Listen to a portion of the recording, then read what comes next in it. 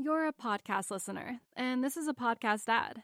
Reach great listeners like yourself with podcast advertising from Libsyn Ads. Choose from hundreds of top podcasts offering host endorsements, or run a reproduced ad like this one across thousands of shows to reach your target audience with Libsyn Ads. Go to libsynads.com now. That's LIBSYN ads.com.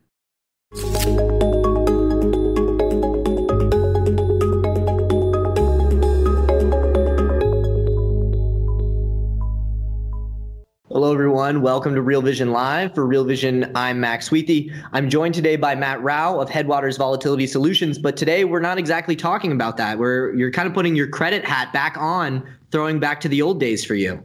Yeah, I am. And I was spurred on by a comment that I read from Rao about defaults and increase in defaults. And it really knocked me out of my chair to, want to raise my hand and say, I have something to say here, because this is where the intersection of volatility, credit, and equity come together. And it's something I'm passionate about. And I might be one of 10 people that really am. But, that's what I'd like to talk about today. Well, wonderful. Yeah, I always love when this happens because we do have such a mix of an audience here. Some people are, retail investors, students trying to learn, but we also have people like yourself, professionals who keep up with our content. And it's always very inspiring when a piece sort of touches a nerve with both groups of people. When the up and coming people, the learners are like, I'm really learning a lot from this. And at the same time, you have a professional like yourself who says, you're onto something here. And I think that's kind of what we're going to talk about is you saw that piece from Rao talking about insolvency and said, you're onto something here. But Rao's a macro guy. He's trying to put all the pieces together, and we're really just going to examine that one piece of insolvency. So what is it that you saw from him that you thought, yes, he's really onto it here? And then what is it more that you think viewers need to understand? Yeah, so at a high level, what I think is really important is, number one, I think he is onto something. And I think that the application of what he's onto is actually very important for all investors.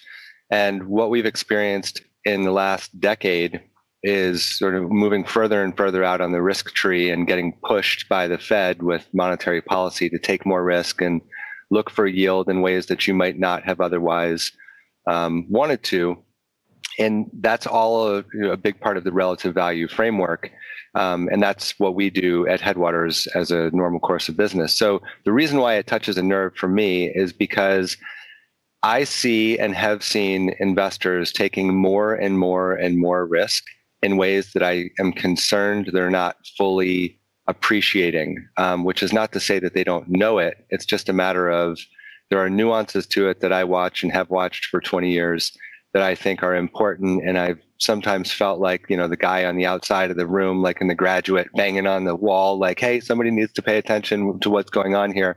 And that's kind of was my reaction to hearing Rao's comment was, he's on to something. People should listen to this. And I'd like to chime in on why this is important. And so just at a high level, why it's important is that a lot of the investment world is dominated by large players in the space. And the way that a lot of the quantitative efforts look for cheapness, if I can use air quotes on live broadcast, is to say, what's the distribution of stocks? And what we do, the way we look at volatility, if you've watched any of the other segments we've commented on, or if anybody knows me, we think about volatility mainly from a distribution standpoint. What is it telling you about the potential for stocks to move up or down? And that's sort of the implied. And then realized volatility is what actually happened, right? So when you think about the potential distribution of stocks in a sort of elementary framework, they can go up or they can go down. But what causes them to go up or down? And how do you assign probabilities to each of those movements? And then as you propagate out on what would be referred to as a binomial tree, you start to get probabilistic determination of movement in stocks. But where the default comes in that I think is extremely important is that there's a concept called a trinomial tree, which is used in stochastic credit modeling and some other more high-level scientific estimations of credit spreads and equity pricing. But to speak about it in plain English, because I'm not a PhD, I always have to translate this stuff for myself from people who are smarter than I am. You really have to consider, what's the potential that this company fails, right? You've got the potential that it goes up, you have the potential that it goes down in an organized statistical fashion, and then there's the potential that it fails. And there is also other, events like a takeover or, things like that. But the big three are up node, down node, and jump to zero.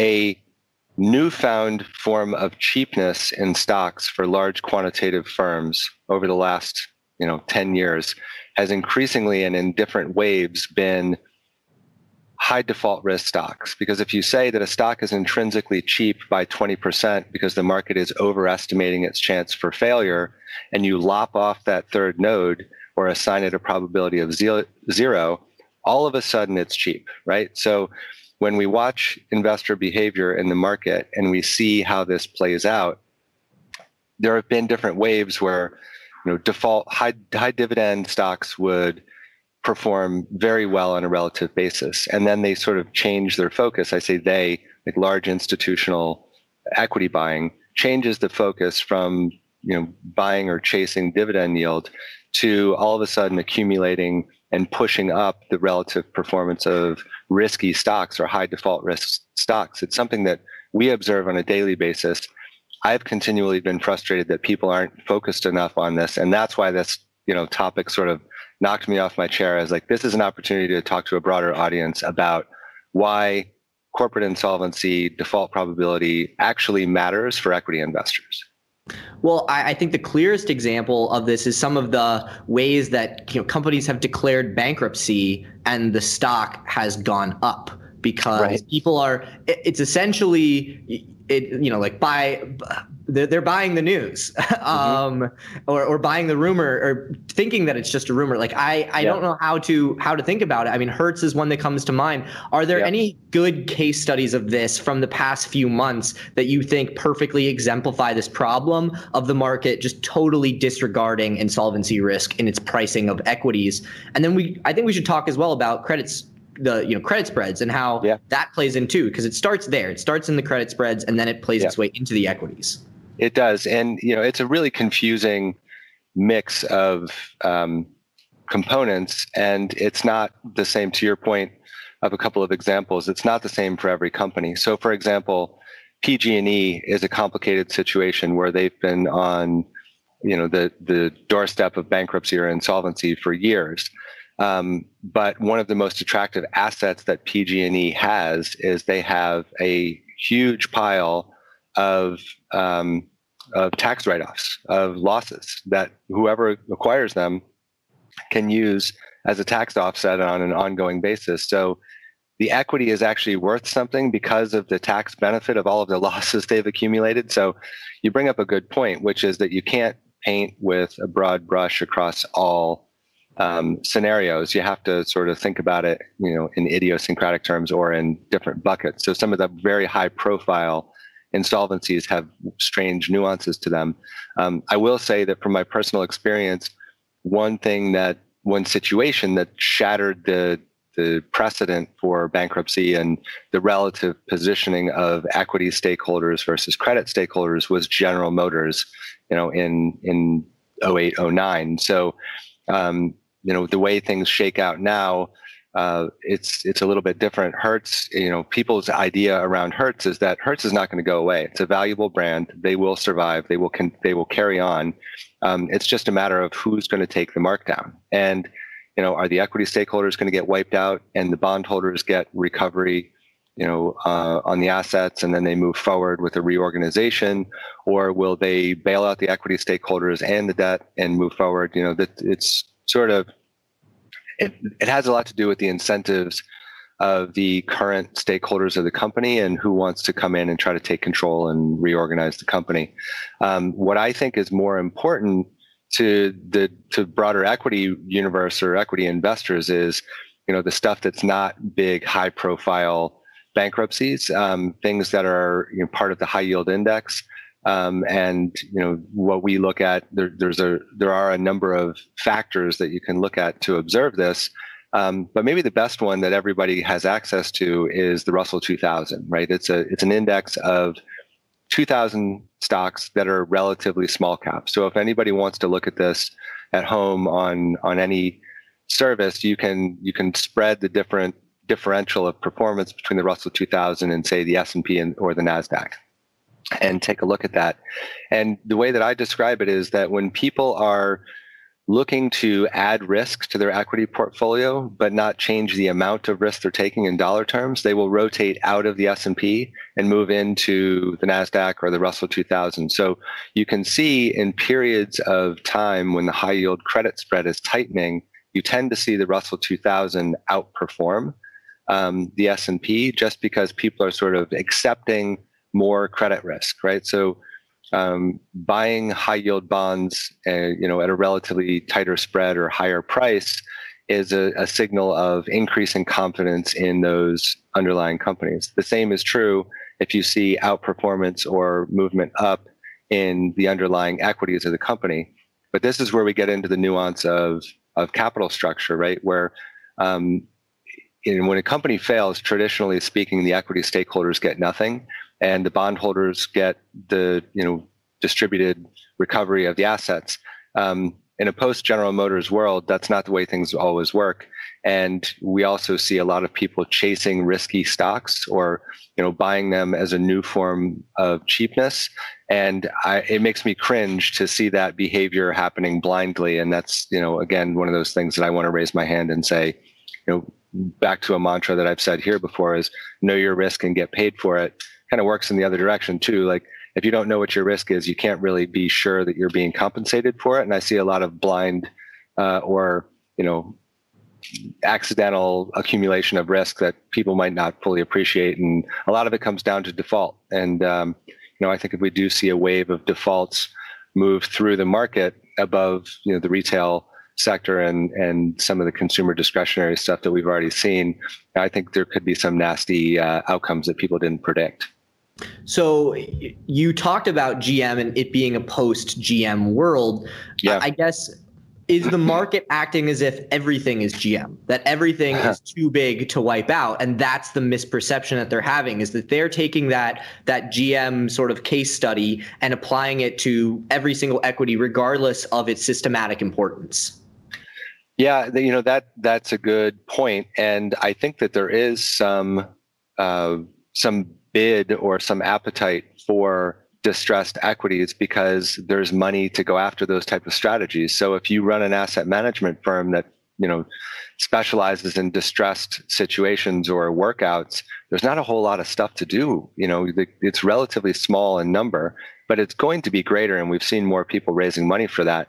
So what you need to do to get control of a situation there is you either need to establish a position on the credit side of the scenario, or you need to establish a position as a equity stakeholder in the company to sort of start to vocalize your opinion about how the reorganization is going to work. So, there's some confusion about how DIP financing works and who's in control in a bankruptcy. But again, what we see is just sort of like a accidental accumulation of credit risk in stocks. And I know that may sound a little bit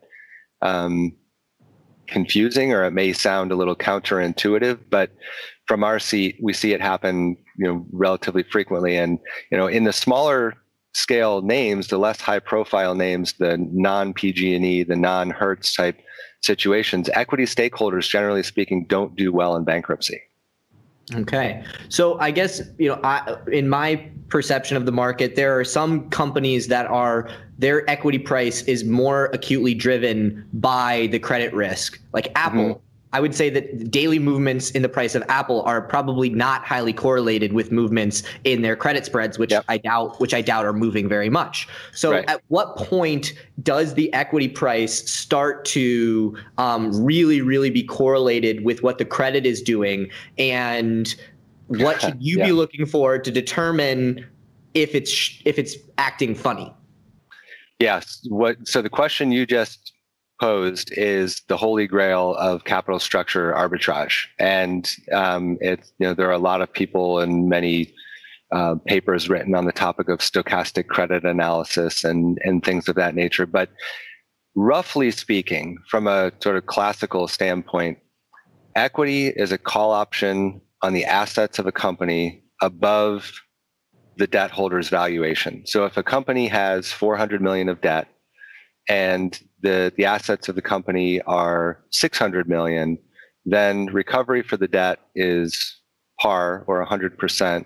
And the equity stakeholders own a call option on the residual assets. Other people would argue that it's slightly different or that the formula should be more elegant than that, but that's a rough back of the envelope calculation. So when you start to get a market capitalization that erodes to a point where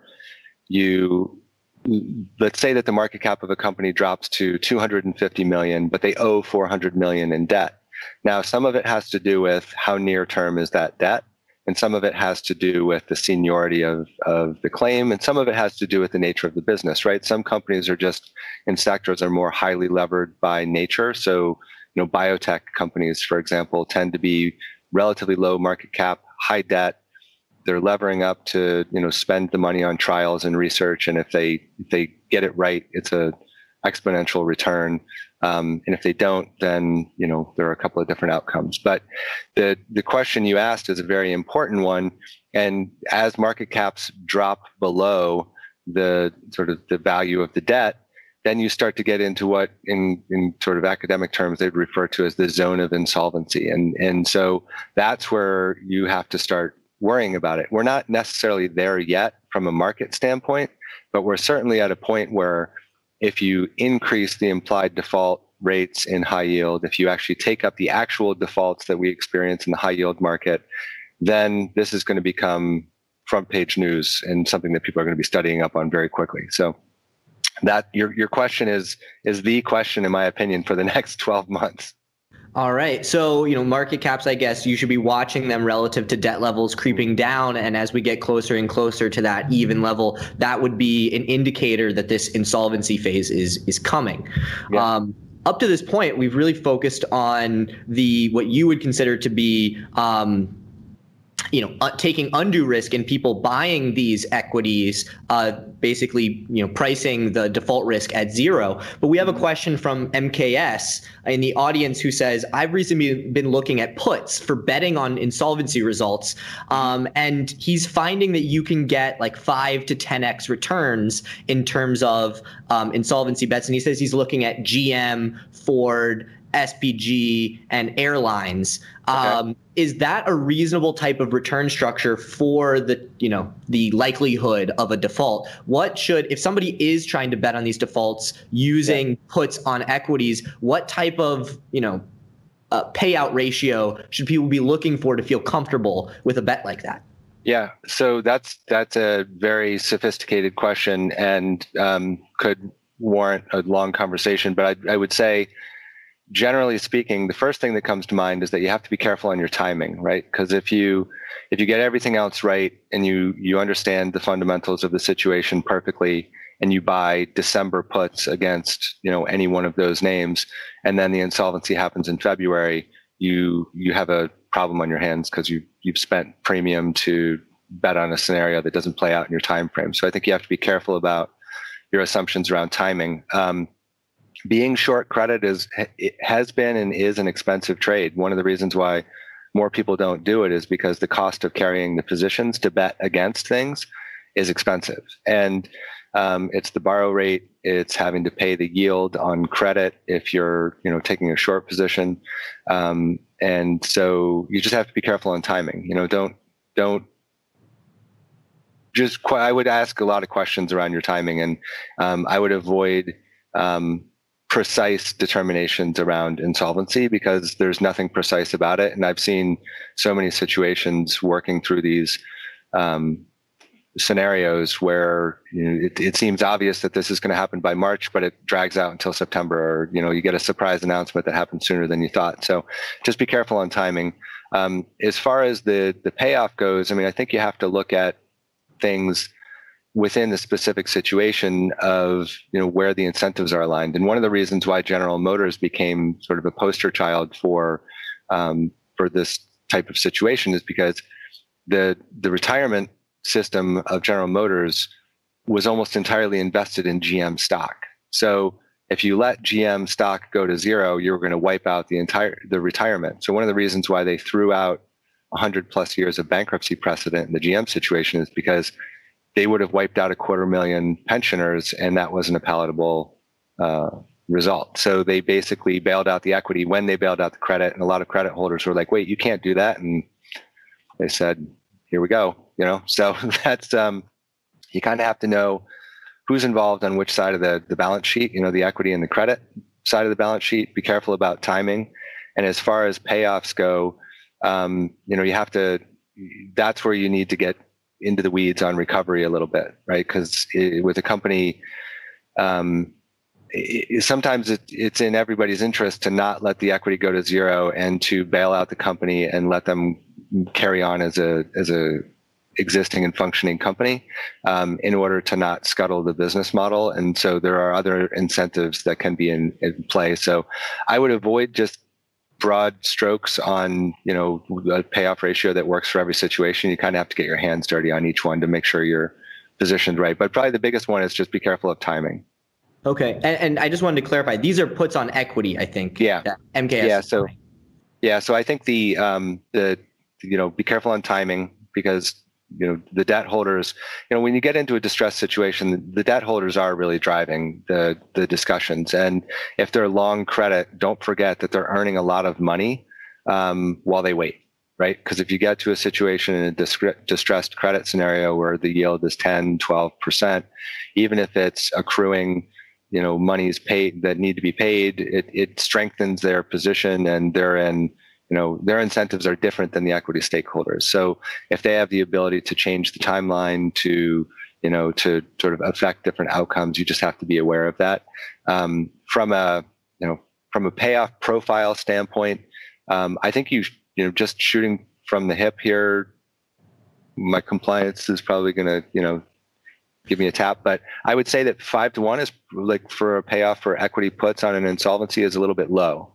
I would expect just intuitively, if you are looking to bet on the potential failure of a company and take a position in equity puts, that you should be seeking something north of 5-to-1. You're a podcast listener, and this is a podcast ad. Reach great listeners like yourself with podcast advertising from Libsyn Ads. Choose from hundreds of top podcasts offering host endorsements, or run a reproduced ad like this one across thousands of shows to reach your target audience with Libsyn Ads. Go to libsynads.com now. That's LIBSYN ads.com. Okay. All right. And then I guess that brings up a question about, you talk about timing. Taking very, very short dated puts where the premium is much cheaper and rolling the position versus paying out for duration. Somebody is betting on insolvency. Is there any historical evidence as to which one is the better way to go if you're looking to basically have if you're not sure how long it's going to take? Should you go way out in duration, or should you be rolling these very, very cheap puts with low probability? Yeah. So sometimes the market answers that for you. And what I mean by that is that in these distressed situations, oftentimes the offer on down and out puts is non-existent, or it's so expensive that you wouldn't consider it. And the things that come into play there are a number of them. When you get into a distressed situation, the stock loan on these names or the cost of carrying a short position starts to get very expensive. And there's sort of a parity that happens between the securities lending rate and the high yield spread for that specific situation. So if you can earn 15% by being long credit, and you could maintain an equity short position and carry that at, say, just 1%, generically speaking, that seems like there's a little bit of a mispricing in that situation. Now, there are nuances to every situation that can account for that sort of stuff. But I guess my point is that short dated puts tend to be more of the name of the game for, betting on insolvency, because it's super expensive to carry long dated puts. when things get truly distressed. If you can get positioned ahead of them getting truly distressed, you can benefit from that, right? So let's say that you're ahead of the curve and you've done all the research on a company that you're certain is going to fail, or is going to run into credit trouble, or you want to bet against it one way or another.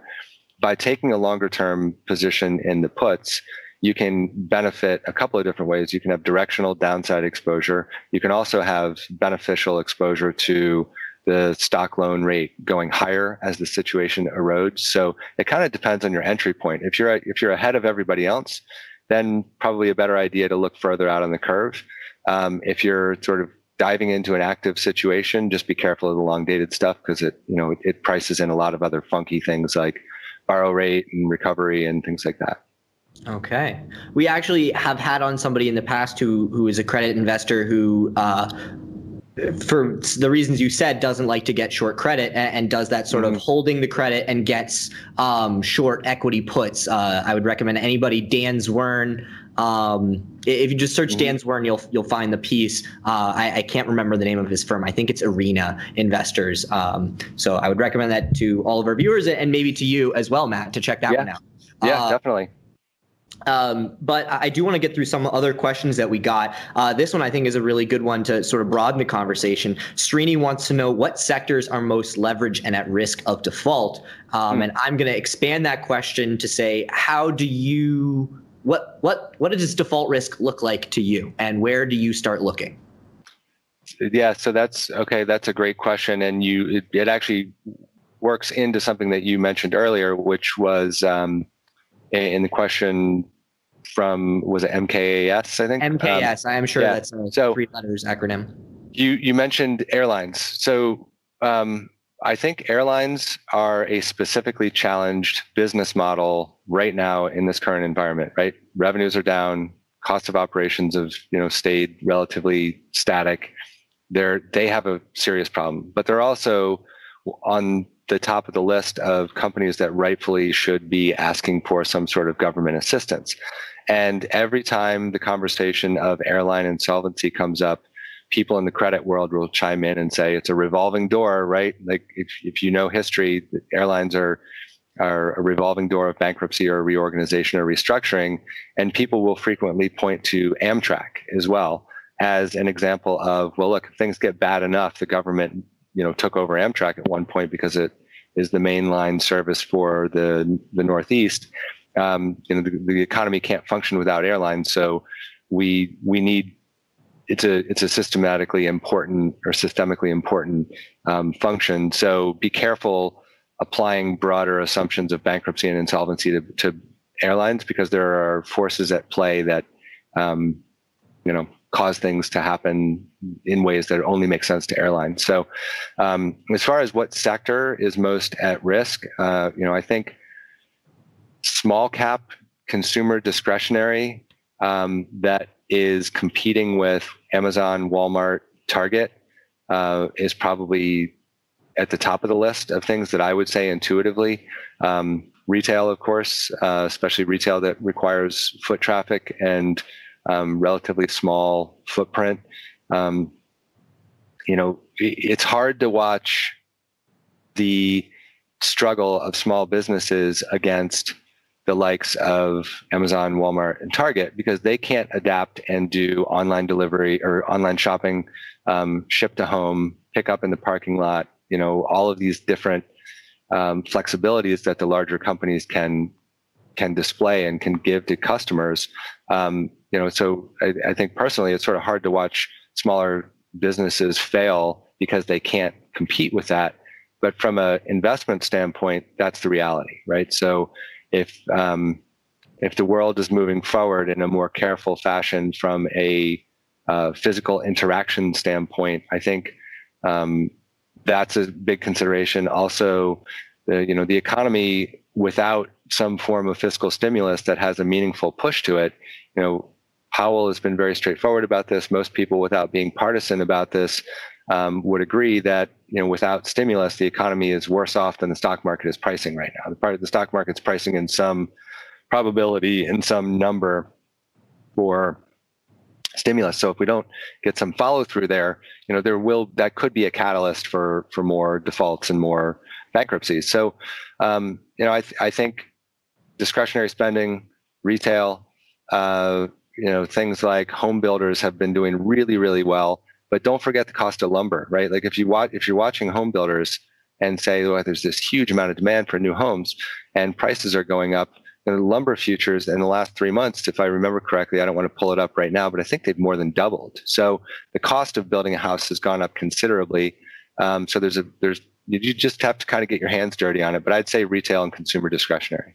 Okay, that was all very qualitative, very much looking at the economy. Is there maybe a more quantitative, like a screen you could run, where you go through something looking at, debt outstanding, how soon is the debt coming? Like, should you be worried about insolvency for a company that doesn't have debt due in the next 18 months? Yeah, well, that's a important consideration. So when thinking about stochastic credit analysis, or basically looking at the equity and the equity and the credit of a company, the old VAR model is one where you're sort of trying to take the volatility of an equity as an indicator of risk. So you're sort of watching investors' behavior or skittishness and using that as a proxy for the risk factor of a stock. So as you see a stock reverberating around, if it's moving around in a tight channel and then all of a sudden it starts to swing wildly, you are theoretically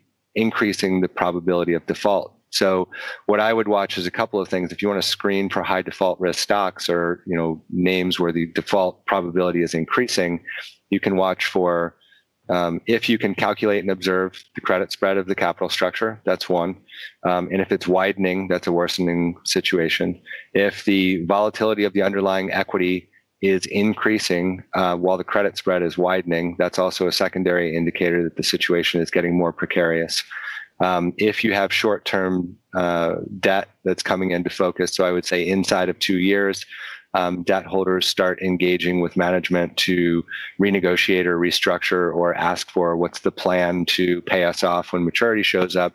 And so a company where puts are super expensive, the credit spread is wide, the volatility of the underlying equity is high, and they have short dated debt, like that's a very, very precarious situation. So if you want to screen for, names and you were using those 4 components, I think that's probably a good place to start for a quantitative screen.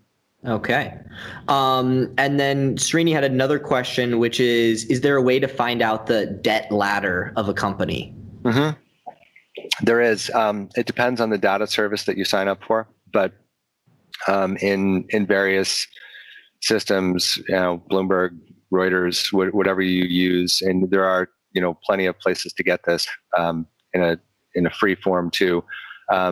But you're basically looking for the whole capital structure, right? So I use Bloomberg, and this isn't a promotion for Bloomberg, but like in Bloomberg you can do DDIS, David Indigo Sam, and that shows you the distribution of the debt. And so I don't want to turn away from the group, but it'll show you a bar chart and say, there's a term loan that's due, there's, an unsecured debenture that's due, and show it to you on a timeline. So that's one way to look at it. You can look at company filings though directly and see, the debt and the maturity of the debt. But it takes a bit of reading to get through.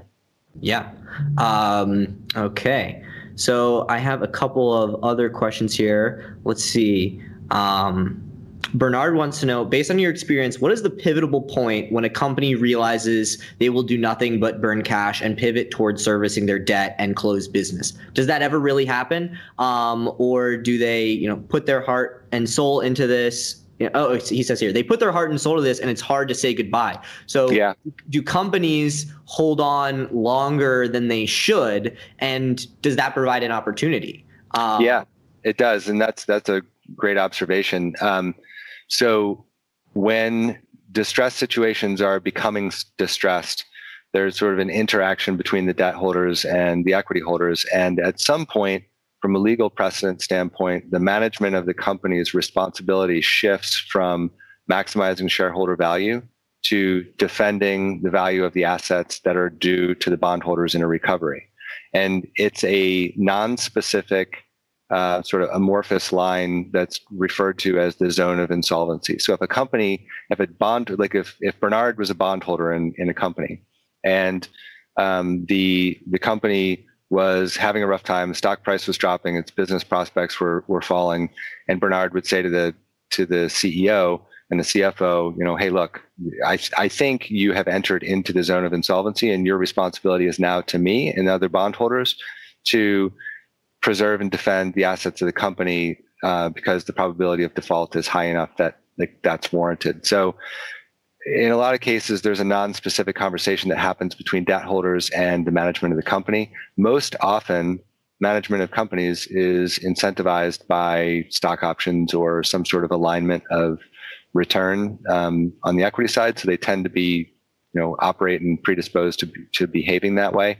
But it's not always the case, and it's not the same for everyone. But anybody who is a bondholder or is thinking about getting involved as an investor on the debt side of the situation should know that becomes part of their rights in the negotiation, is that you can give the management a nudge and say, like, hey, you can't be paying out a 7% dividend to equity stakeholders when the next coupon payment's in question, right? Like, it's an extreme example, but that's the type of stuff that that gets shut down. Would you say that is, going towards qualitative screens here? Is that something, maybe a management that is extremely incentivized to play ball with equity holders and also has some of those quantitative factors, maybe gives you a better chance of finding, going back to MKS, like a disproportionate payout ratio because they're so focused on this other side? Yeah. I would say yes. In most cases, there's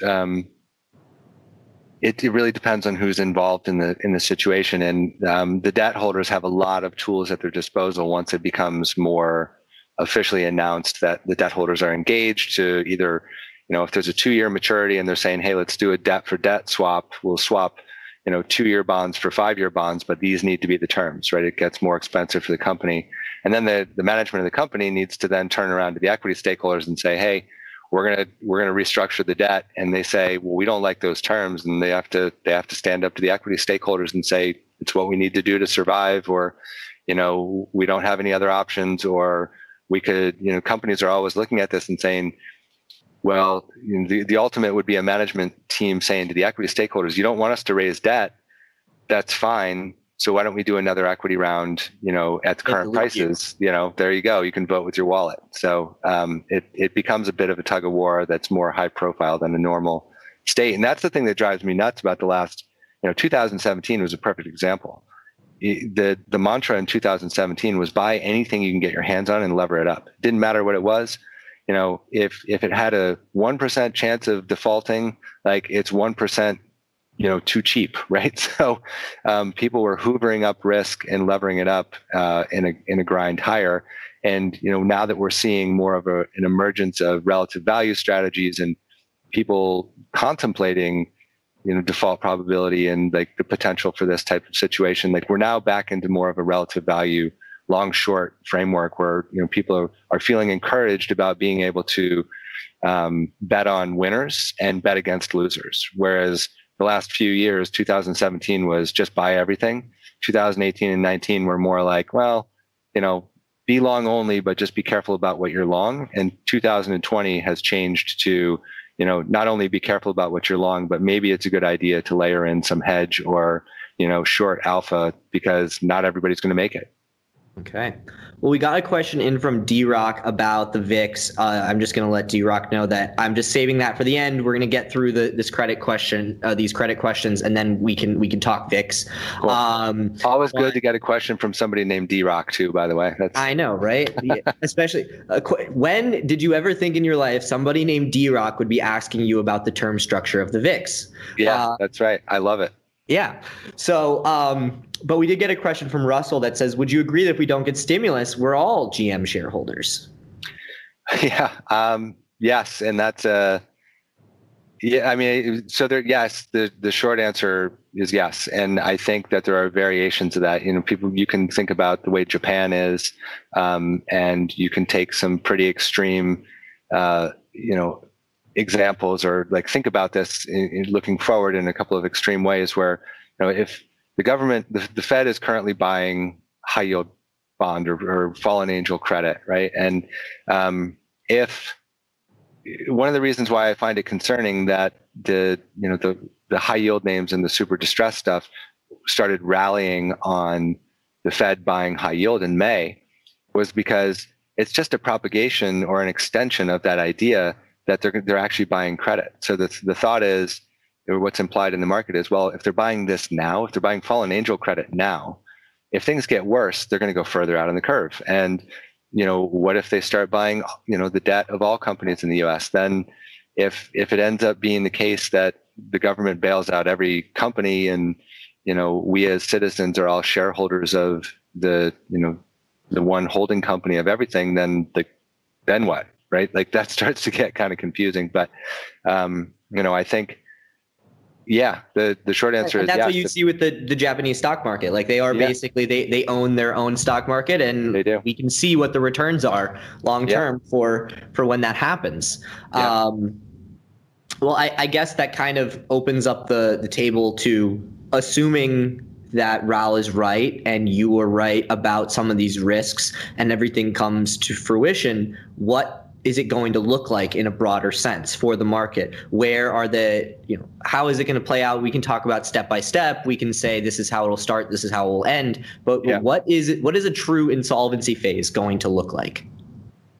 You're a podcast listener, and this is a podcast ad. Reach great listeners like yourself with podcast advertising from Libsyn Ads. Choose from hundreds of top podcasts offering host endorsements, or run a reproduced ad like this one across thousands of shows to reach your target audience with Libsyn Ads. Go to libsynads.com now. That's LIBSYN ads.com. Yeah, I think so. The challenge, right? Like to come back to General Motors again for a second, right? General Motors had to bail out their equity because either these 250,000 pensioners were going to lose their benefits and the government was going to have to take care of them anyway, or they could prop up the company and they, could carry on and the VEBA wasn't going to get wiped out and they could service their pensioners independently. So I think it was sort of viewed as either way, the government's paying for it, or either way, like the system needs to support these people. So we just need to figure out the most efficient way to do that. And I do think we're sort of facing a system-wide General Motors moment where we have high unemployment, right? Like we have a lot of people who have lost their job, and we have a lot of people who will lose their job if defaults increase. And so what do? Do you prop up the companies that would otherwise be employing these people, or does the government just give direct, benefit in the form of unemployment benefits or other to the people who are out of work? And so it does become a system-wide problem. But I think, there's a tug of war that goes on between the Fed saying, well, we can't buy bonds of companies that we know are going to fail. We can't knowingly go into a situation and lose money. That's sort of the limit for them of what they can and can't do. And I think the fiscal stimulus portion, the U.S. economy, roughly speaking, is about 24 trillion in GDP.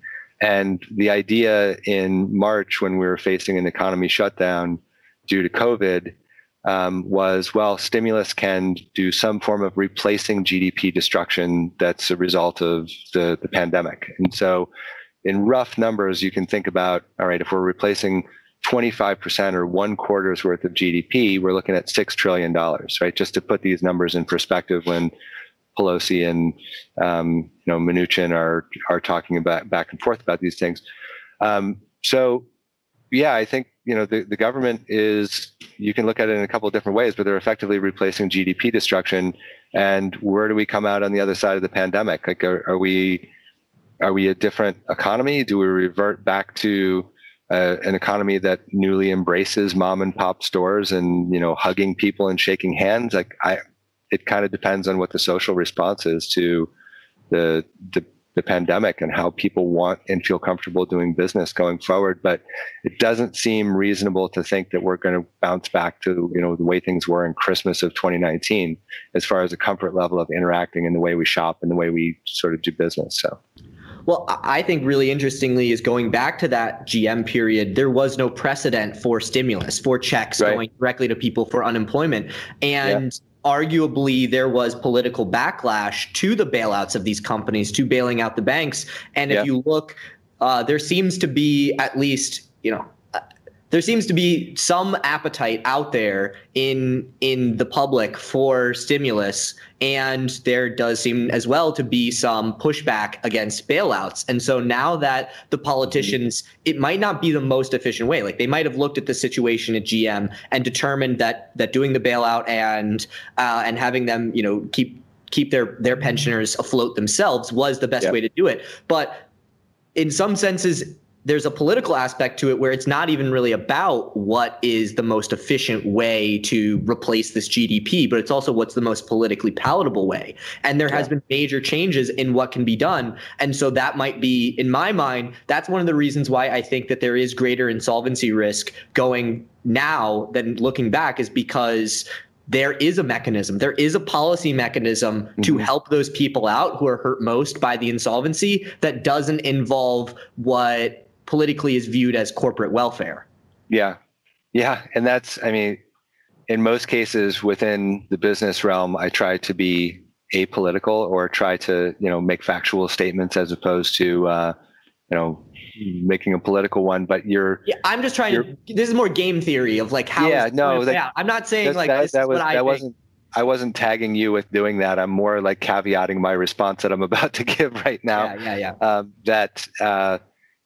There is a lot of discussion around who is actually fiscally conservative, right?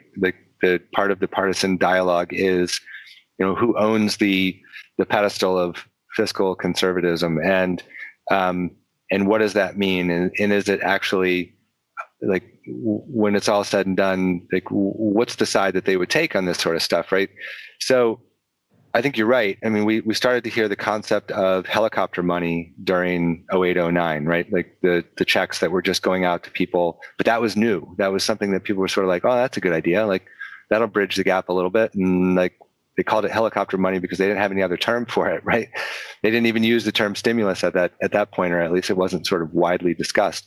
And we've also had, commentary from the ECB and from Draghi on, concepts that sort of rattle people's way of thinking, like whatever it takes, right? Like that's something that resonated with everybody in the investment world. Like, wow, does he really mean that? Is the ECB really going to be prepared to do whatever it takes to avoid, further meltdown or to support the economic growth? Those are the types of statements that, people who are trading put skew need to be very, very, very acutely attuned to, because, if the Fed is like this comes back to the big debate that we've talked about before, like what's the strike of the Fed put, right? Like how far would they let the equity market fall before they stepped in and started buying stocks? There's no answer, but some people sell puts because they figure, well, look, if I sell a 500 strike put on the S&P and I end up losing money on that, like I got a lot bigger problems, and so does everybody else, than like whatever money I just lost on that trade. So there's some idea that if you go far enough out in the tails that it doesn't really matter. But it's why I don't buy the need to have physical. Like if I need to get my hands on my gold, like I'd rather have guns or food or right. Like so many other things. So that's why I'm not. Yeah. Like I'm fine with GLD. I'm fine with it. Yeah, no, I think like if you have to take physical possession of something for that same utility, I would say I'm with you. I'd rather have 10 pair of running shoes like shrink wrapped in my closet than an ounce of gold, right? Because like number one, it's already divided into 10 pieces. So if I needed to trade it for something, I have something and I can put them on my feet and I can run faster than the next guy. So yeah, I would agree with that. But I think the question of aren't we all like, isn't the whole system kind of like GM? That's exactly the way I think about it. I think if you go far and if you push the system far enough, like they're going to have to figure out a way. We as a population are going to have to figure out a way to sort of take care of ourselves, right? Like it switches from watching the politicians do whatever they're going to do and try to make policy and argue one way or another to like, how are we actually going to function, right? Like, and I think that at some point, Japan's a great example because the citizens basically do own the equity market there, right? And you can see how it's performed. You can see what's happened to interest rates. You can see what happened to credit spreads. There are precedents for this in the U.S. too, right? Like they take the state of Alaska. If you live in the state of Alaska, you do or did, or I'm not sure the current state of it, but you get a dividend because you live there because there's business function that's generating profits where they feel the need to redistribute it back to the citizens. And so it's just going to, we're going to have to see where we go. But I think part of this is that without a real recovery in the economy, without a real return to business activity and risk taking that, we've seen before on the small business level, we're going to need stimulus. And without stimulus, we do have,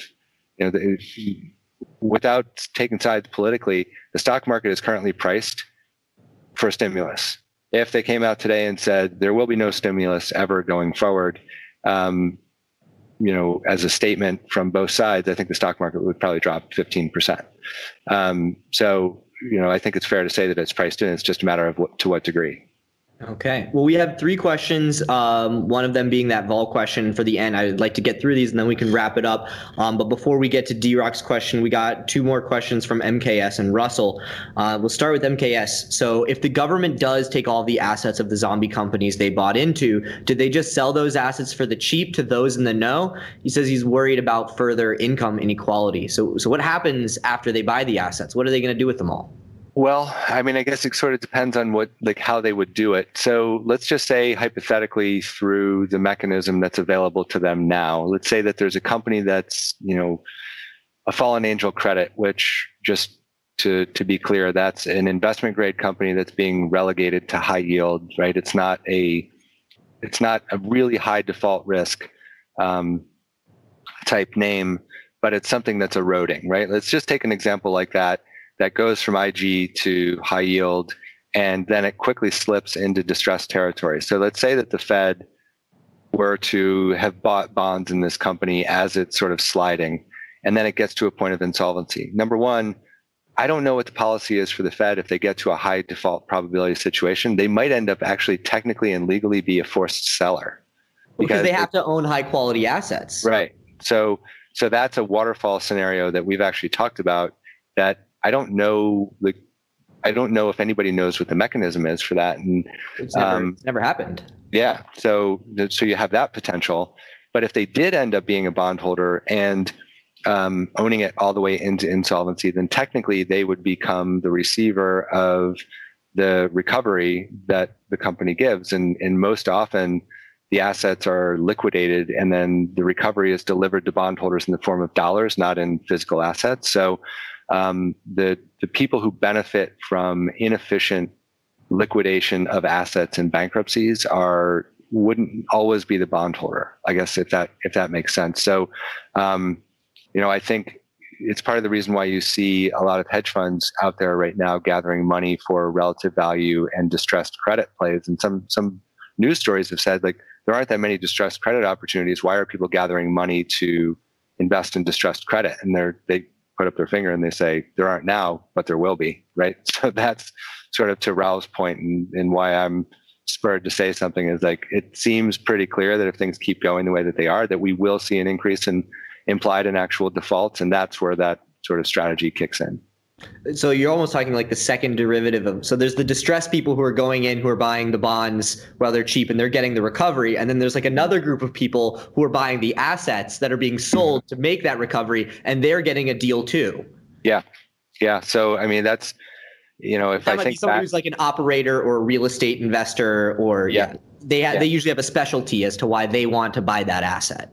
That's right. And, if you think back to 08, 09, you had bonds on companies with real tangible assets trading below recovery value because people lost their ability to fund those trades, right? So that was an opportunity to make a distressed purchase of good assets without actually having to go through a default cycle. What seems to be the next wave is that people aren't lining up to necessarily do that. I think it's more a matter of, will we see an increase in implied and actual defaults in in then what happens to it. But in a world where the 30-year is yielding 1.4%, right? Like people's incentives to take risk are a lot different. If you can get 7-8% on credit, I mean, the high yield index, I think, is yielding like 350 over, something like that, 345 from memory, which means that you're actually yielding 345 over the 5 years. So that's going to be 3.7%. That's not a whole lot of return, right? You can make or lose that in one day in the NASDAQ. So it's, there's a weird relative value dynamic that's in play that creates a lot of good opportunities for people like us, but it also, it's something that people need to be aware of, on the equity side of it. Okay.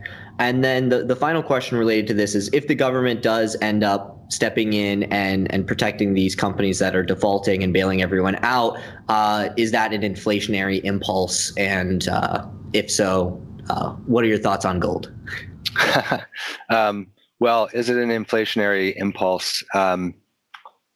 Maybe more stagflationary, I guess, would be my reaction, because if we're in a situation where the government needs to be taking that type of action, then they might be inflating the assets without any growth, right? So we may actually be in an economic cycle of contraction or stagnation, but the assets are getting pushed up, right? So we kind of see that.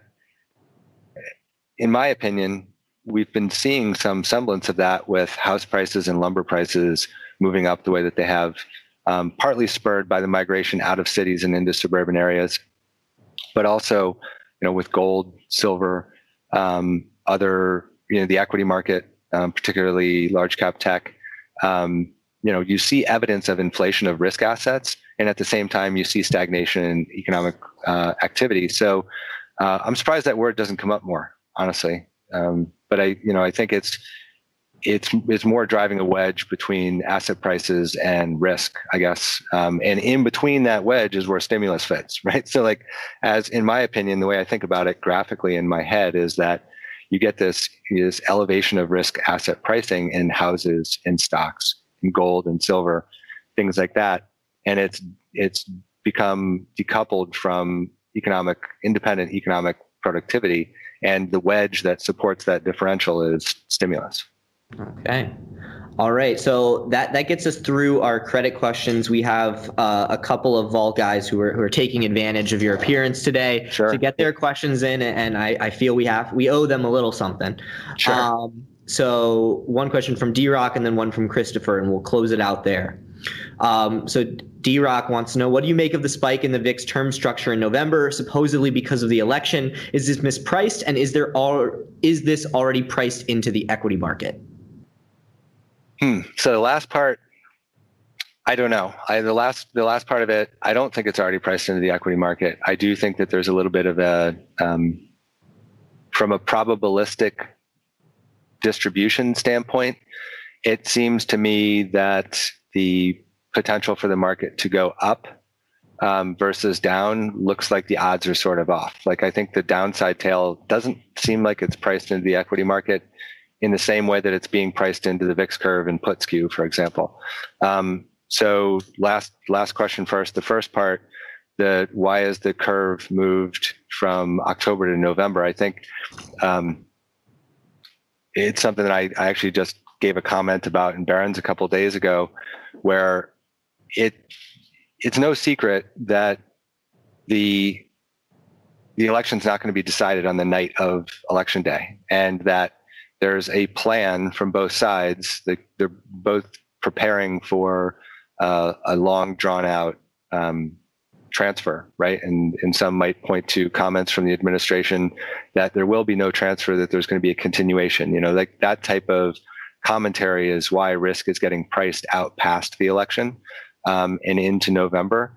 So I don't think that we're going to see a smooth transition no matter what. I think the equity market is reasonably concerned about what that means, and that's why you're seeing it.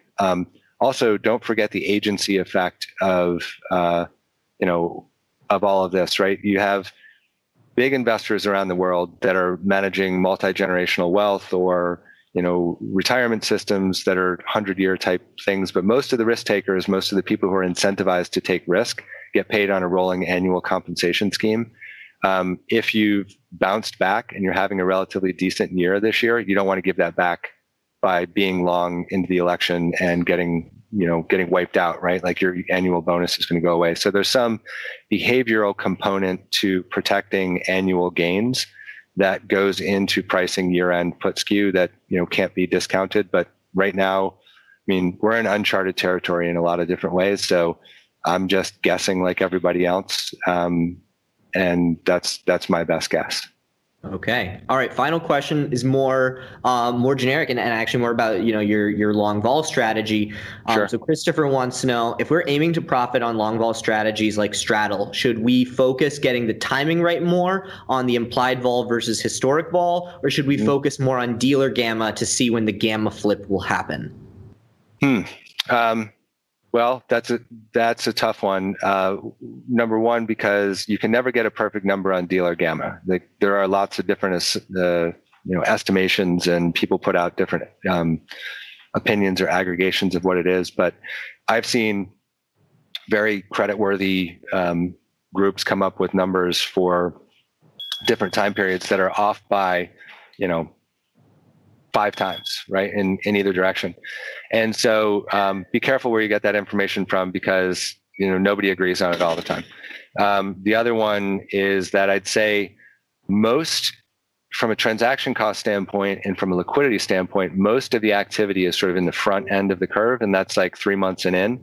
And that is because of a couple of things. One, the VIX traders and VIX arbitrageurs and relative value players are looking at like the front 2.5 months for the active VIX contract, and then for the roll.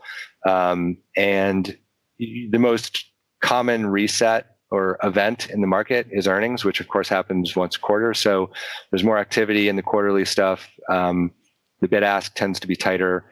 And you've got more gamma to them. Long dated options are very Vega driven, right? They make and lose money by the ebb and flow of implied volatility. The gamma characteristics of longer dated options are more muted.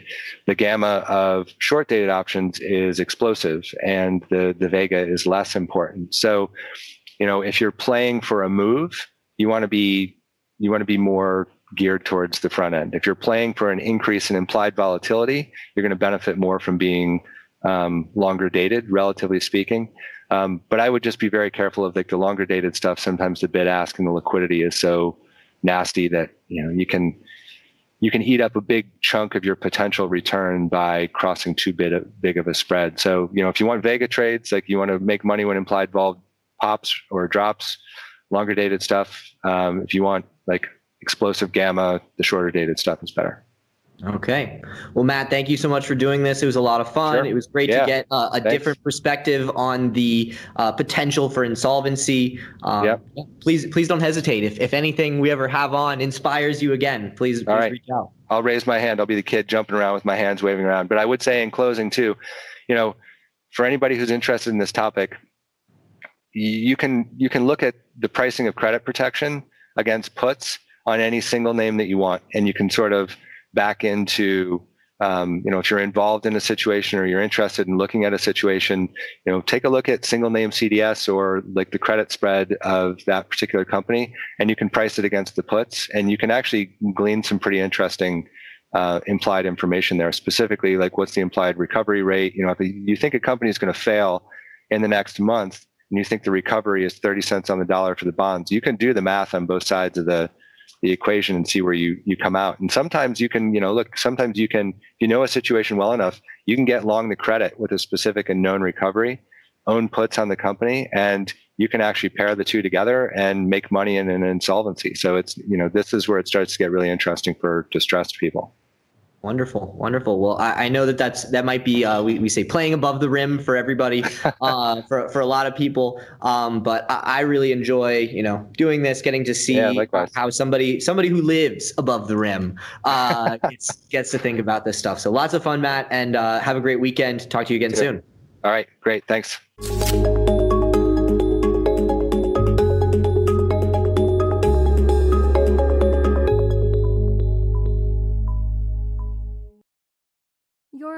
podcast listener, and this is a podcast ad. Reach great listeners like yourself with podcast advertising from Libsyn Ads. Choose from hundreds of top podcasts offering host endorsements, or run a reproduced ad like this one across thousands of shows to reach your target audience with Libsyn Ads. Go to libsynads.com now. That's LIBSYN ads.com.